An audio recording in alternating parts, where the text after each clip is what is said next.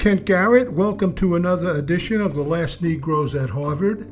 There were 18 of us in the Harvard College class of 1963. We were born in the 1940s and are now 80 years old. We entered Harvard as Negroes but graduated as Blacks and African Americans. Our guest is Kevin Hazzard. He is the author of American Sirens, the incredible story of the Black men who became America's first paramedics. I'm joined by 14 of my Harvard classmates.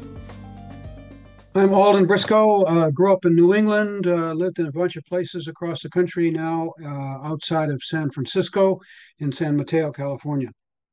Okay, Doug. Hi, everyone. I'm Doug Shapiro, class of 63, like most of the rest of us. I went to medical school at Case Western Reserve University in Cleveland, graduated from there in 68. And at the time, Case Western was considered, or at least considered itself to be a very forward-looking medical school. For example, incoming freshmen were assigned to a family, a poor family in which the woman in the family was pregnant, and we spent time making home visits and so forth and so on. Gave me everyone else a chance to get acquainted with the family and the people and the living conditions for people who couldn't afford regular health care. So I'm very interested in what you have to say today. Okay, Peter. Peter Grilly is my name. I live in the town of Harvard, Massachusetts, not the school, but the town. I was class of 63 originally at Harvard, but graduated in 65. But I'm especially interested because some of my doctor friends began their medical careers as EMS medics.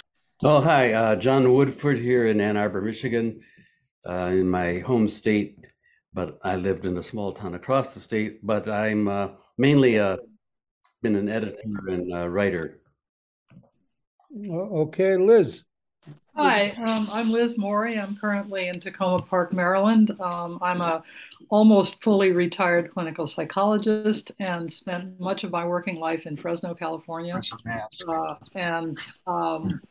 I'm originally from California, and so I identify as a Californian. I'm currently working on trying to identify people who are descendants of people that my family enslaved in Virginia. And in fact, I'm going to meet one of them next Friday.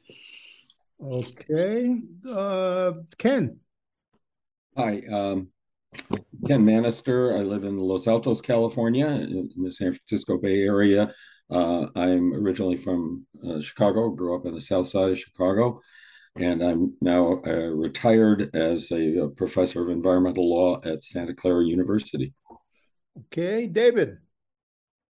David Othmer. I grew up in South America, mainly Puerto Rico, Guatemala, Brazil, and went to Harvard with most of the rest of these guys, and spent most of my career in public broadcasting, both at WNET in New York City and WHYY in Philadelphia, where we still live. All righty. And Bill. Okay, I'm in Aiken, South Carolina, class of 63. Navy 20 years, Westinghouse Electric for a while, then Westinghouse Savannah River Company, nuclear power guy, cleaning up, ran nuclear powered ships, and then cleaning up nuclear waste, and retired now, living with my wife here. Kevin, thank you for joining us and welcome. Oh, thank you. I'm glad to be here. Appreciate it. So tell us about your life, a little bit about the book, mainly. All right. So, I back in 2016, I wrote a memoir about the 10 years that I spent as a paramedic. And shortly after that came out, I had some people reach out to me. I had been a journalist before I started working on an ambulance, sort of lived in a bunch of different cities, New York, Charleston, Atlanta, Los Angeles. Kind of bumped around a bit. we spent a good bit of time in Atlanta, and that's where I was working on an ambulance. After the book came out, somebody reached out to me and said, "Hey, we read your book, enjoyed it. It's interesting to see, but do you know more about this other part of the history?" And that other part of the history that they're referring to was Freedom House. It's something I did not know, and as it turns out, something that very few people who have ever worked on an ambulance know, and very few people in general are familiar with. It's sort of a piece of history that somehow got swept under the rug and has been forgotten. So I set out to write the book to kind of bring this story to the world, and that's sort of where we are now. If you to go back to America in 1965, when this idea first began to percolate, to shorten what is a centuries long story, the world had long been aware that something needed to be done about pre-hospital medicine. There needed to be a way to treat patients from where they got sick or where they got injured until they reached the doctor. Many people had tried. Nobody had done it in a concerted way, and we'd never quite figured it out. By 1965, this problem had reached epidemic proportions in the U.S. There was a study that was released, and it said, it's referred to now as the white paper, but it said that paramedics were too few to be there when you needed them and too unskilled to be of much use when they arrived. And to put a finer point on it, they pointed out that in 1965, more Americans were killed in highway accidents than had died in the entirety of the Korean War. And also, in 1965, you were more likely to survive a gunshot wound in Vietnam than you were here in the States. The reason for this was obvious. And in Vietnam, in Korea, you had corpsmen. And in the United States, you did not. And so people were dying of heart attacks and strokes. People were dying in car accidents. People were dying in all sorts of preventable ways because there was no treatment from where the injury started up until the hospital. So there was a physician by the name of Peter Safar. And while the rest of the country was kind of, the medical establishment was kind of wringing their hands a bit about what can we do with this thing and how do we fix this problem, Safar said, well, I'll just come up with an idea and do it myself. In the 1950s, Peter Safar became known as the father of CPR. So he's looking around at what then was done for people who were not breathing. And essentially it was to flop them down on their face, press on their back, wiggle their arms like you would a turkey, and hope that in all this movement, you pressed air into their lungs. Safar, as a young anesthesiologist from Austria, looked at this problem and said, there's no way this thing works. And in fact, I'm so certain that it doesn't work that I'm going to stage a test. And so Safar had this theory that expired air could keep people alive, that breathing into someone's mouth, which what today we would call rescue breaths, the first half of CPR, could keep you alive. And there were a lot of people who thought, well, no, you breathe out carbon dioxide. If you try to breathe into someone's mouth, not only will you not keep them alive, but you'll kill them. And so Safar's looking at what currently exists, which is this crazy roll them on their face, pressing their back thing. And he's looking at this other idea of, well, what happens if we breathe into someone's mouth and actually breathe for them? He's convinced that rescue breathing can save lives. And so he stages a series of tests, and he gets a bunch of volunteers, and he says, okay, here's what we're going to do. I'm going to sedate you, and I'm going to paralyze you, and you're going to lie on the floor, not breathing, for 8 hours at a time over the course of 40 individual tests. And while you're not breathing and while you're paralyzed, I am going to use the method that I'm already convinced doesn't work to keep you alive. And when it starts to kill you, as I'm convinced it will, I'm going to bring in a Boy Scout to then use my rescue breathing technique to keep you alive, again, for 8 hours over the course of 40 tests. So this is it's one of the most crazy ideas you could possibly imagine. But this is how confident he was in himself, but also how dedicated he was to furthering medical knowledge, that he believed that he was right, and he took it to extreme measures to do it. So in the late 1950s in Baltimore, he stages these series of tests. He records them, and he has all the data. In 58, he does a world tour and basically pulls aside the medical the medical establishment of any country who will listen, shows the data, shows the films, and the world is convinced CPR is effective. It saves lives. And overnight, we go from this crazy pressing on the back, flopping the arms method to CPR. He did that single-handedly. So this is the sort of person that you're dealing with. Peter Saffer, incredibly smart, incredibly confident, and incredibly driven, has no problem going right at established Moors and dumping them on their head. So in 1965, after having established CPR, he's living in Pittsburgh, where he was asked to start an anesthesiology program. So anesthesiology through the 1960s is a pretty new field, and not a lot of people are in it. Saffer got into it specifically because he knew this was an area, because it was so new and untested, this was an area that sort of a very, rogue, experimental doctor like himself could really make his mark. So he gets to Pittsburgh and he sees this study come out that says that, you're more likely to survive a gunshot wound in Vietnam than you are in the United States. And he knows that there has to be a way to fix this. So he spends months, and this is while he's running an anesthesiology department, while he's running a massive resident program and a fellowship program, he designs the world's first paramedic curriculum. And it involves cardiac emergencies and respiratory emergencies, OB emergencies, traumas, seizures, strokes, heart attacks, the full spectrum of emergencies that somebody could face in an emergency room. And he distills that information down to what somebody on an ambulance, a layperson on an ambulance, could be taught to do. So he devises this program. Then he looks at the vehicle that they're driving in, and he knows that, there's a best case scenario. There's 5 or 6 minutes where you have to be in a vehicle driving. Best case scenario.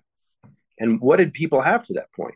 You had volunteer firefighters in some kind of a truck.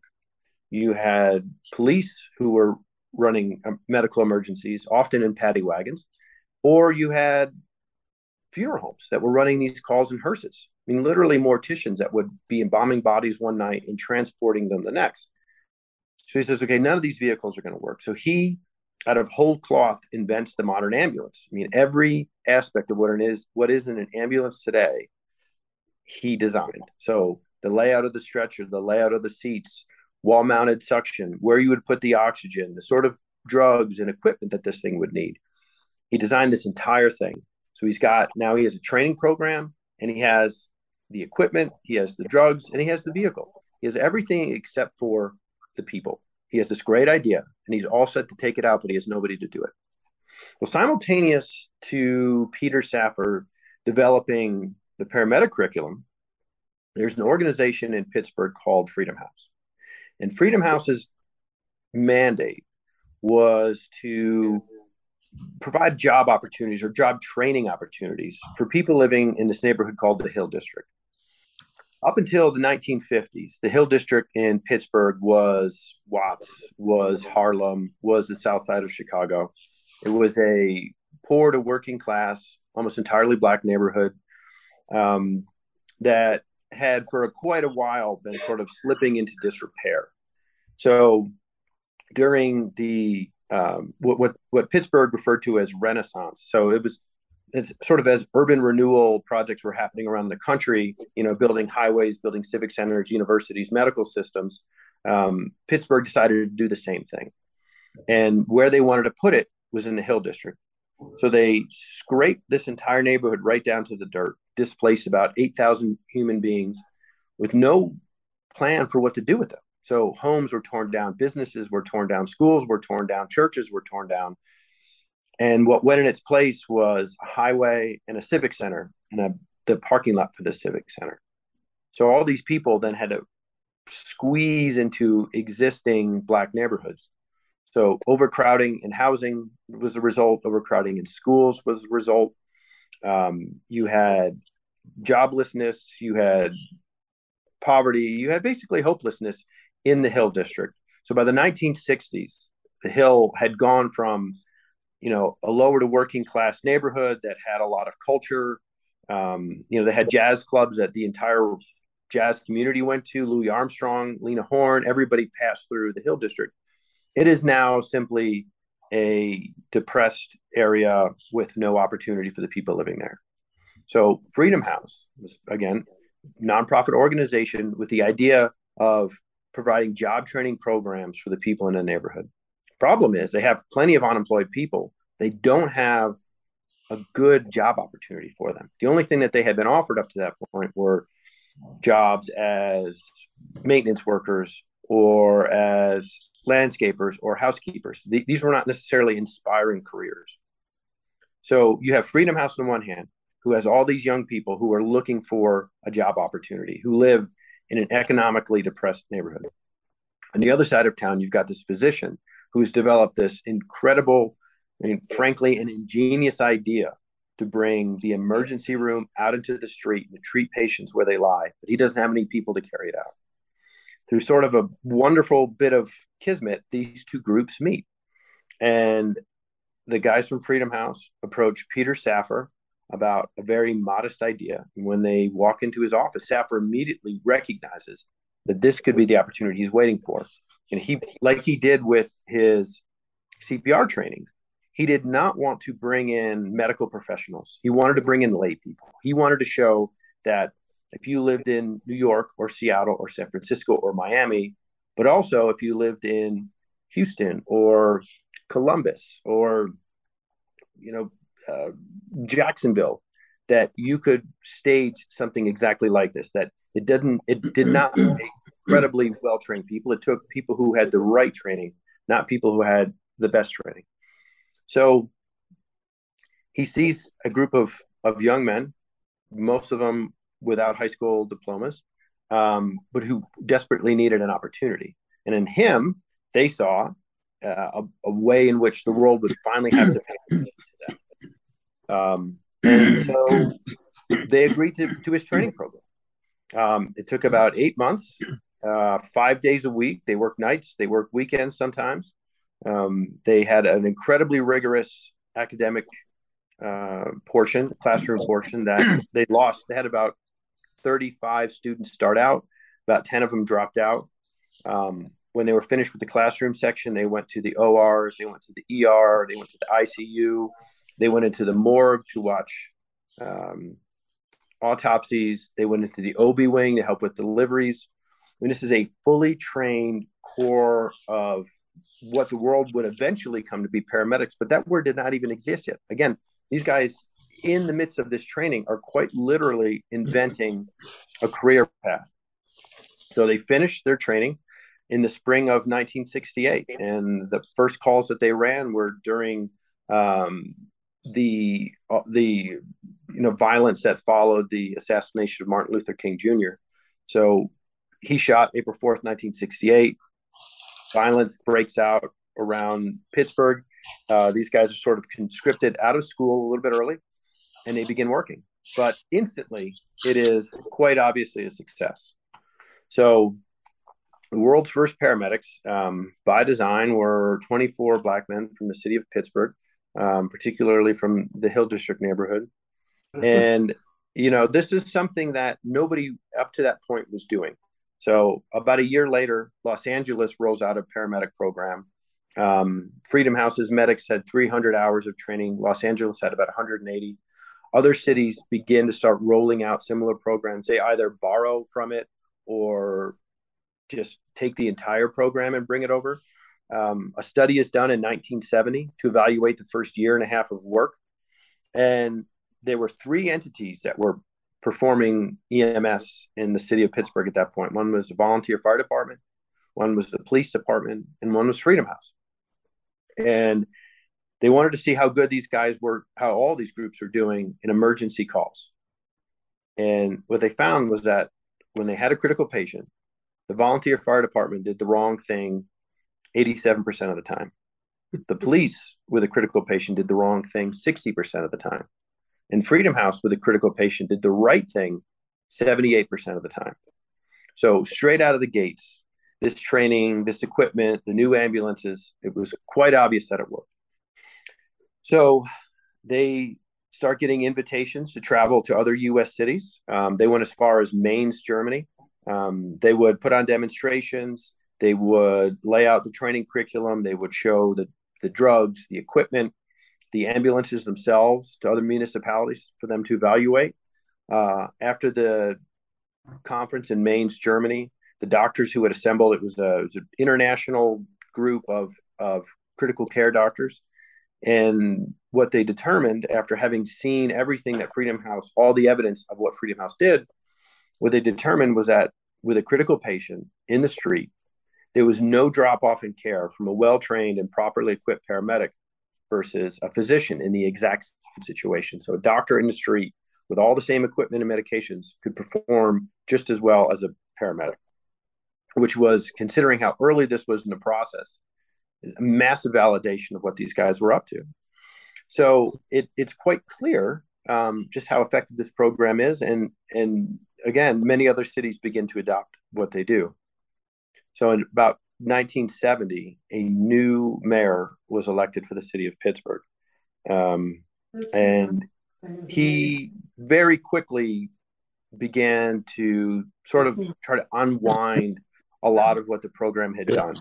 So he cut their operating budget in half and began to place various restrictions on them and to openly question their efficacy in the media.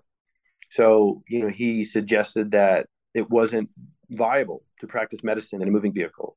He suggested that that nobody else was doing this sort of thing, that this was an unneeded expense. He suggested that it was a very controversial idea to allow non-doctors to perform this level of medicine on patients. And, at each of these points, and, that luckily the fight became public. So we have all the, all the documentation. It was in the newspapers. It was on television. I mean, it was a very public fight. At each turn, the doctors who were involved, particularly Peter Saffer, showed all the reasons why the mayor's objections were wrong. And it reached a point after several years of fighting that the people from Freedom House kind of looked at one another and said, there's no reason for us still to be getting this much pushback other than the fact that we are an all-Black paramedic corps.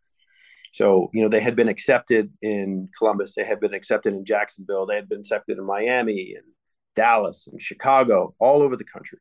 The one place where they were really, really up against a tough city government that absolutely did not want them was the place where the idea was born. And the only difference between Pittsburgh and every other city in America was that the medics in Pittsburgh were nearly entirely Black. In 1975, the program, because of years of financial constraints and official obstruction, was kind of on its last legs. And Peter Saffer, who had developed this program, wasn't sure what to do. He wasn't sure how to keep it alive. And he was brought on to, it was a small group of people that worked with President Gerald Ford. And Ford wanted to create a standardized training program for paramedics. And he assigned the work to the Department of Transportation. And he said, I want you guys working in conjunction with a small group of doctors to select a single ambulance service somewhere in the country that can develop and field test and then roll out a standardized training program for all of America's medics. Essentially, create or identify who is the national standard. So Saffer sees what's happening, and he realizes whatever organization is chosen as the standard will certainly be very hard to destroy. So he brings in a doctor named Nancy Caroline. As I said earlier, Nancy was a Radcliffe graduate. She went to med school at Case Western, and she arrived in Pittsburgh after finishing her residency in Cleveland. She was very inexperienced. She was young, but she was incredibly energetic. And she was a contrarian. So when she arrived, people started, Saffer said, well, hey, maybe you can run this program. She didn't know what an ambulance was. She didn't know what a paramedic was, but she heard her she heard other physicians saying, "You don't want this thing. It's going to be too hard. There's no way you can do this." And so that was kind of enough evidence for Nancy to say, "Okay, I'm going to go ahead and I'm going to accept this position, even though I have no idea what it does, or what it is." And so she accepts the job. The problem is, she's a young white Jewish girl from Massachusetts, and she is now in charge of a group of young Black men from the Hill District. She sort of describes herself as short and innocent looking, and she's like, I'm faced every day with these big guys with afros and beards. She's intimidated. She's not sure what to make of them. They're very skeptical. They're not sure what to make of her. They don't think that she could possibly understand them. She's convinced that she doesn't understand them, nor does she understand what they do. And she has no idea how she's going to make this work, but she knows that she has to, because this organization is sort of on its last legs. So she puts a cot in the crew room. She sleeps there every night. She runs calls with them. She goes on every call that they go on. She works incredibly hard to get to know them and gain their trust, which eventually they do. They see how hard she works. They see how she's in this just as much as they are. And they become incredibly close.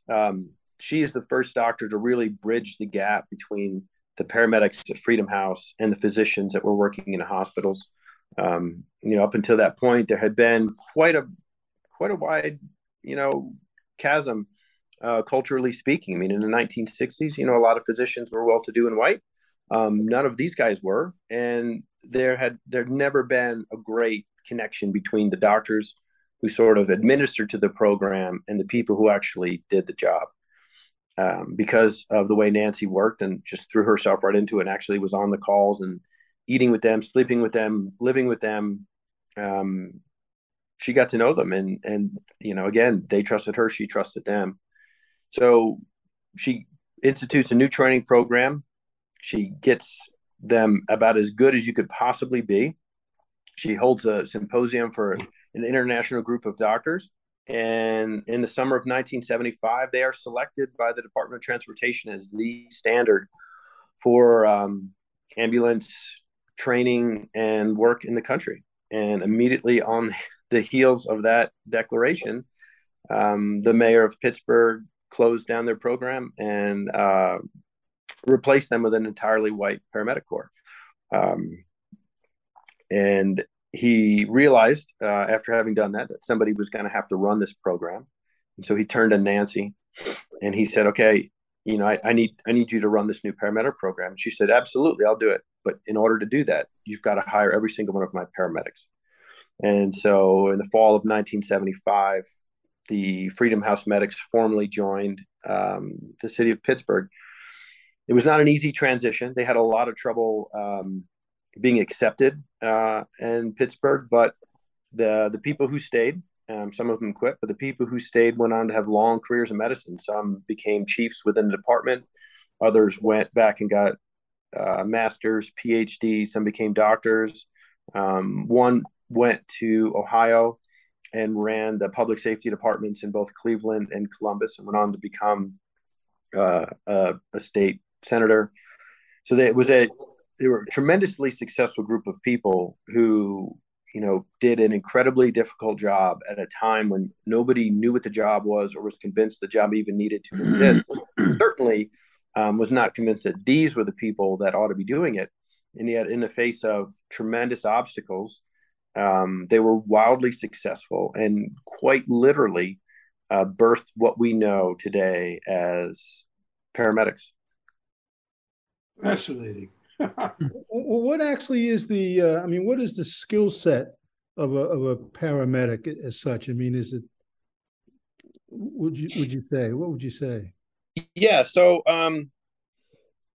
much like the 67 training program, the idea of a paramedic is the point of it is to be able to be the front line of attack in a critical situation. So let's just say somebody's having a heart attack. the first 5 steps of treatment are always something that a paramedic will do. If somebody's having an asthma attack, the first 4 or 5 steps of treatment is something that a paramedic would do.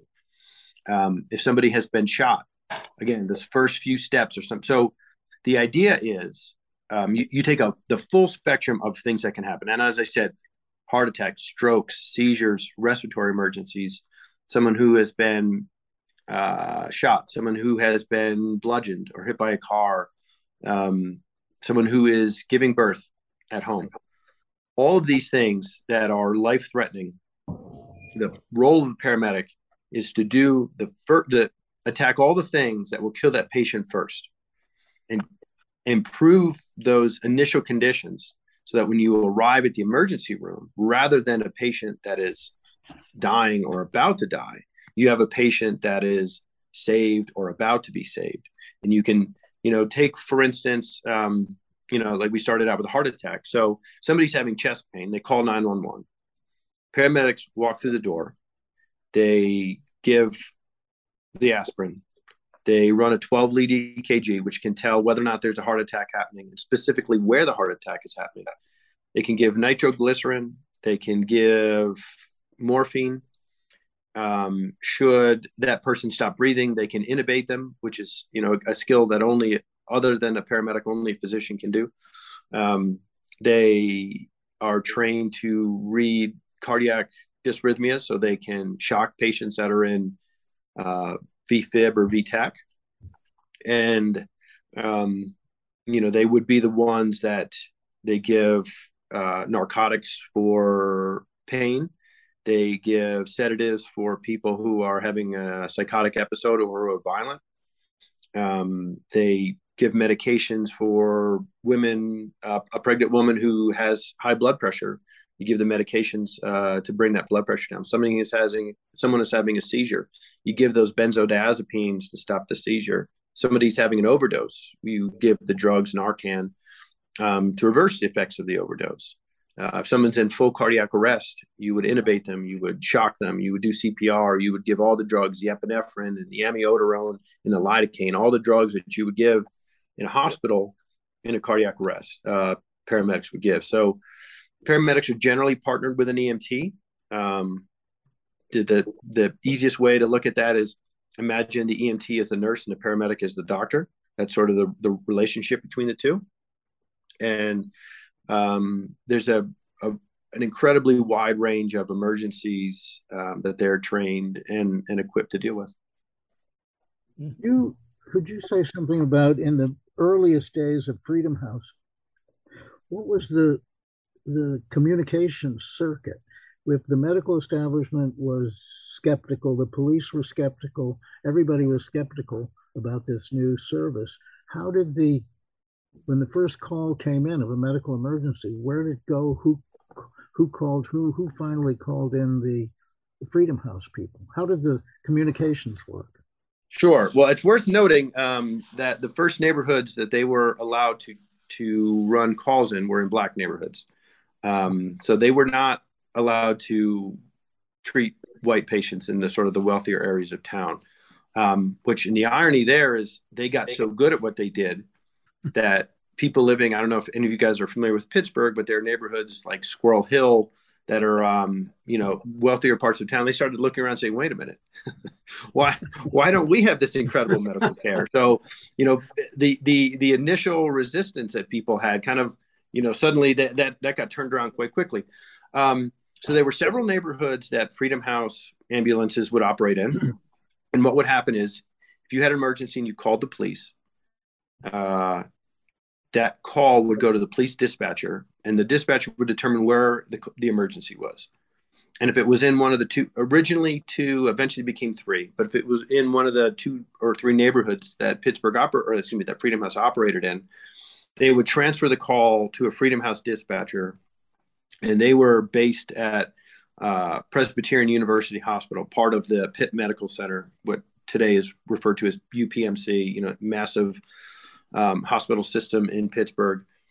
And they would write it down. They would scribble it out on a piece of paper and hand it to the medics as they ran out the door, and they would drive off to deal with the emergency.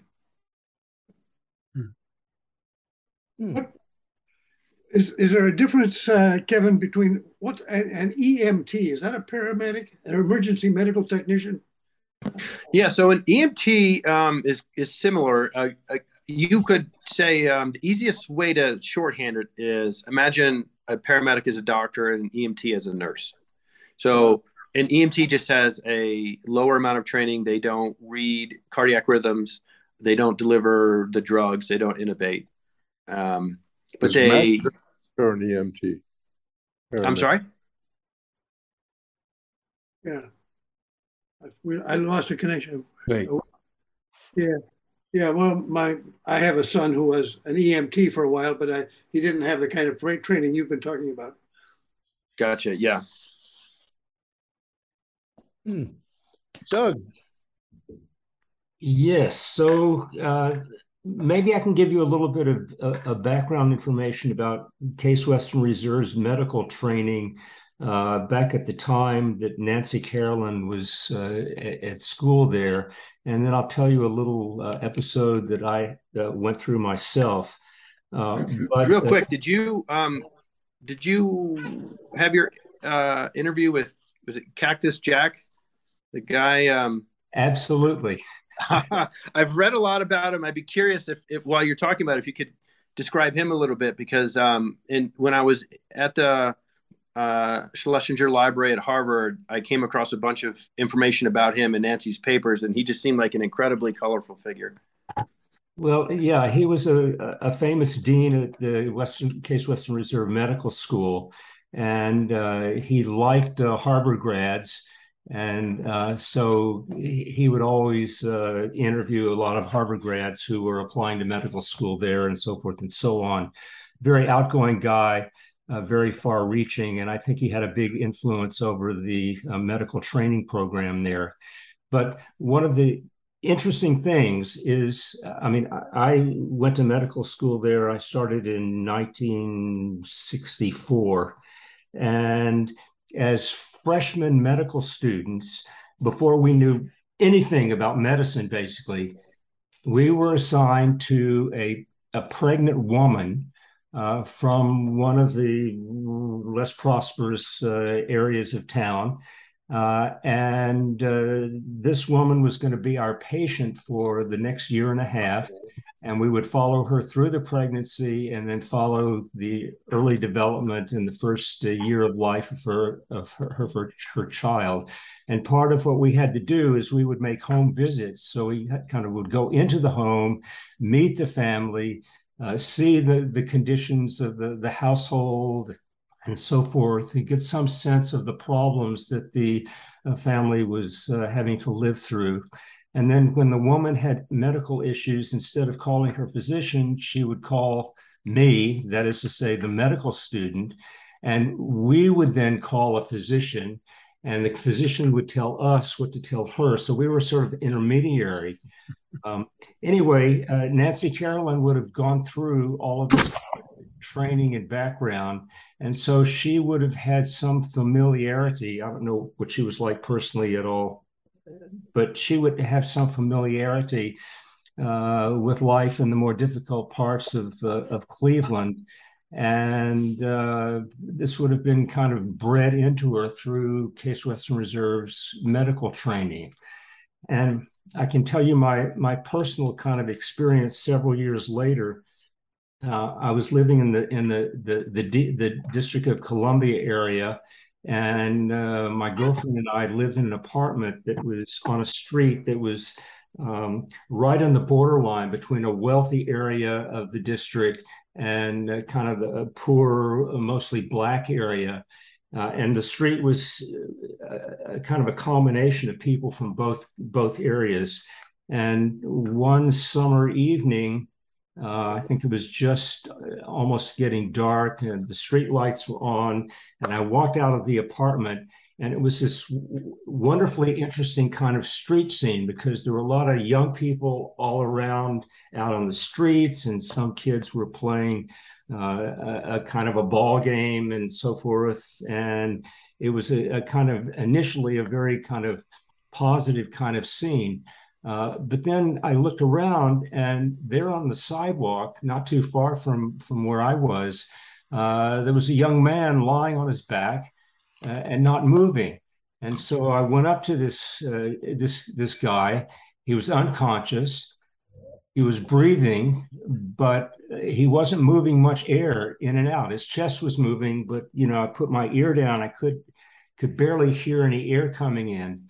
So I sent my girlfriend into the apartment to get my kind of black bag with the stethoscope. In the meantime, I started mouth-to-mouth respiration for this guy. To make a long story short, I continued to do this, and I had her call for, an ambulance or whatever the ER service was there at the time. And they came and picked him up, and the kid survived. It was a drug overdose. The next day I went to the hospital to find out what was going on with him. And, anyway, it was a very interesting kind of scene, but it never occurred to me at the time that the people in the ambulance, I knew nothing at all about what kind of training or background they had, or whether they were competent or not competent. But obviously, after they took him away, they kept him alive until he got to the hospital. So they must have had some kind of training. Yeah, it's it definitely was a mixed bag.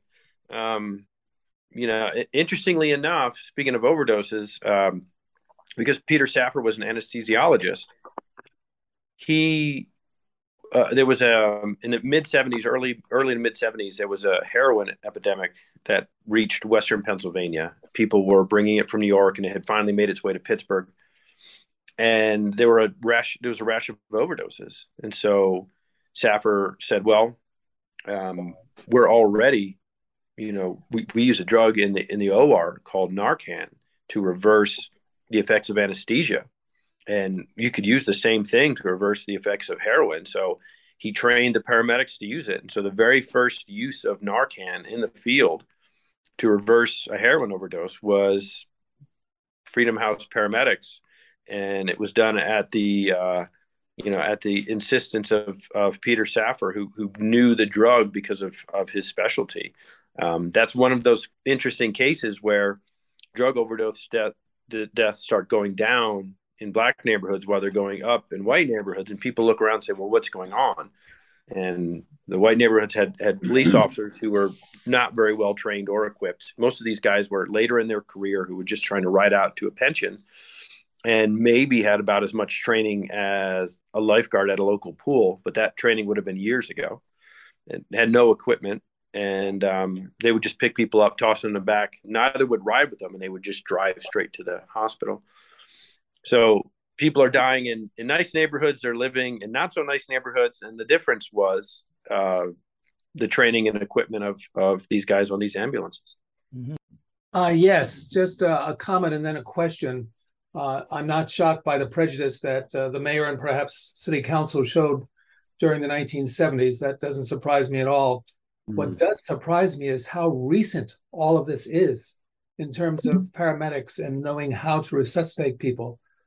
My God, I'm glad I didn't need one in the 40s and 50s, or who knows what the hell would have happened. Mm-hmm. So that's a shock to me, how recent all of this is. My question is, and I've had the pleasure, like Liz, to be in an ambulance, but how the devil do you determine whether or not you're going to have an EMT or a paramedic? Is it just the luck of the draw?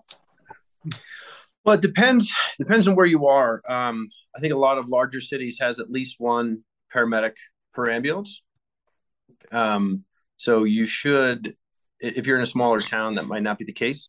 In larger cities, that is almost always the case, that you'll get at least one paramedic. So generally speaking, you should have that. When you get a call, and I will say, it is funny. You look at the development of pre-hospital medicine. It went in fits and starts through the years. There are various periods where it seemed like all sorts of progress was being made.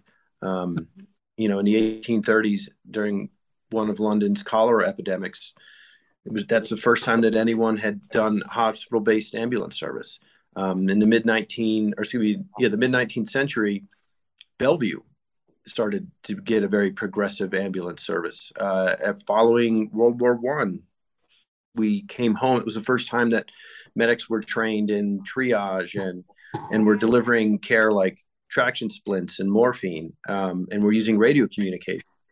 Each time that we had these advances, there was always a drawback. It was always sort of a slow retreat. And it's one of the very frustrating things when you go through the history to see that at one point there was this thing that started to happen and then kind of went away. And that is that is the history of sort of the confounding part of this history. Thank you. Well, Kevin, we've been going for about an hour and 10 minutes now. Quick last questions. How did your book do, American Siren, and what are your projects now? What are you working on now? Sure. Well, the book is, it's just been out a couple of weeks, but so far it's been doing really well. The reviews have been great. The response has been great. It's been, I think a lot of people are quite surprised by this history. It is quite remarkable that how recent it is. I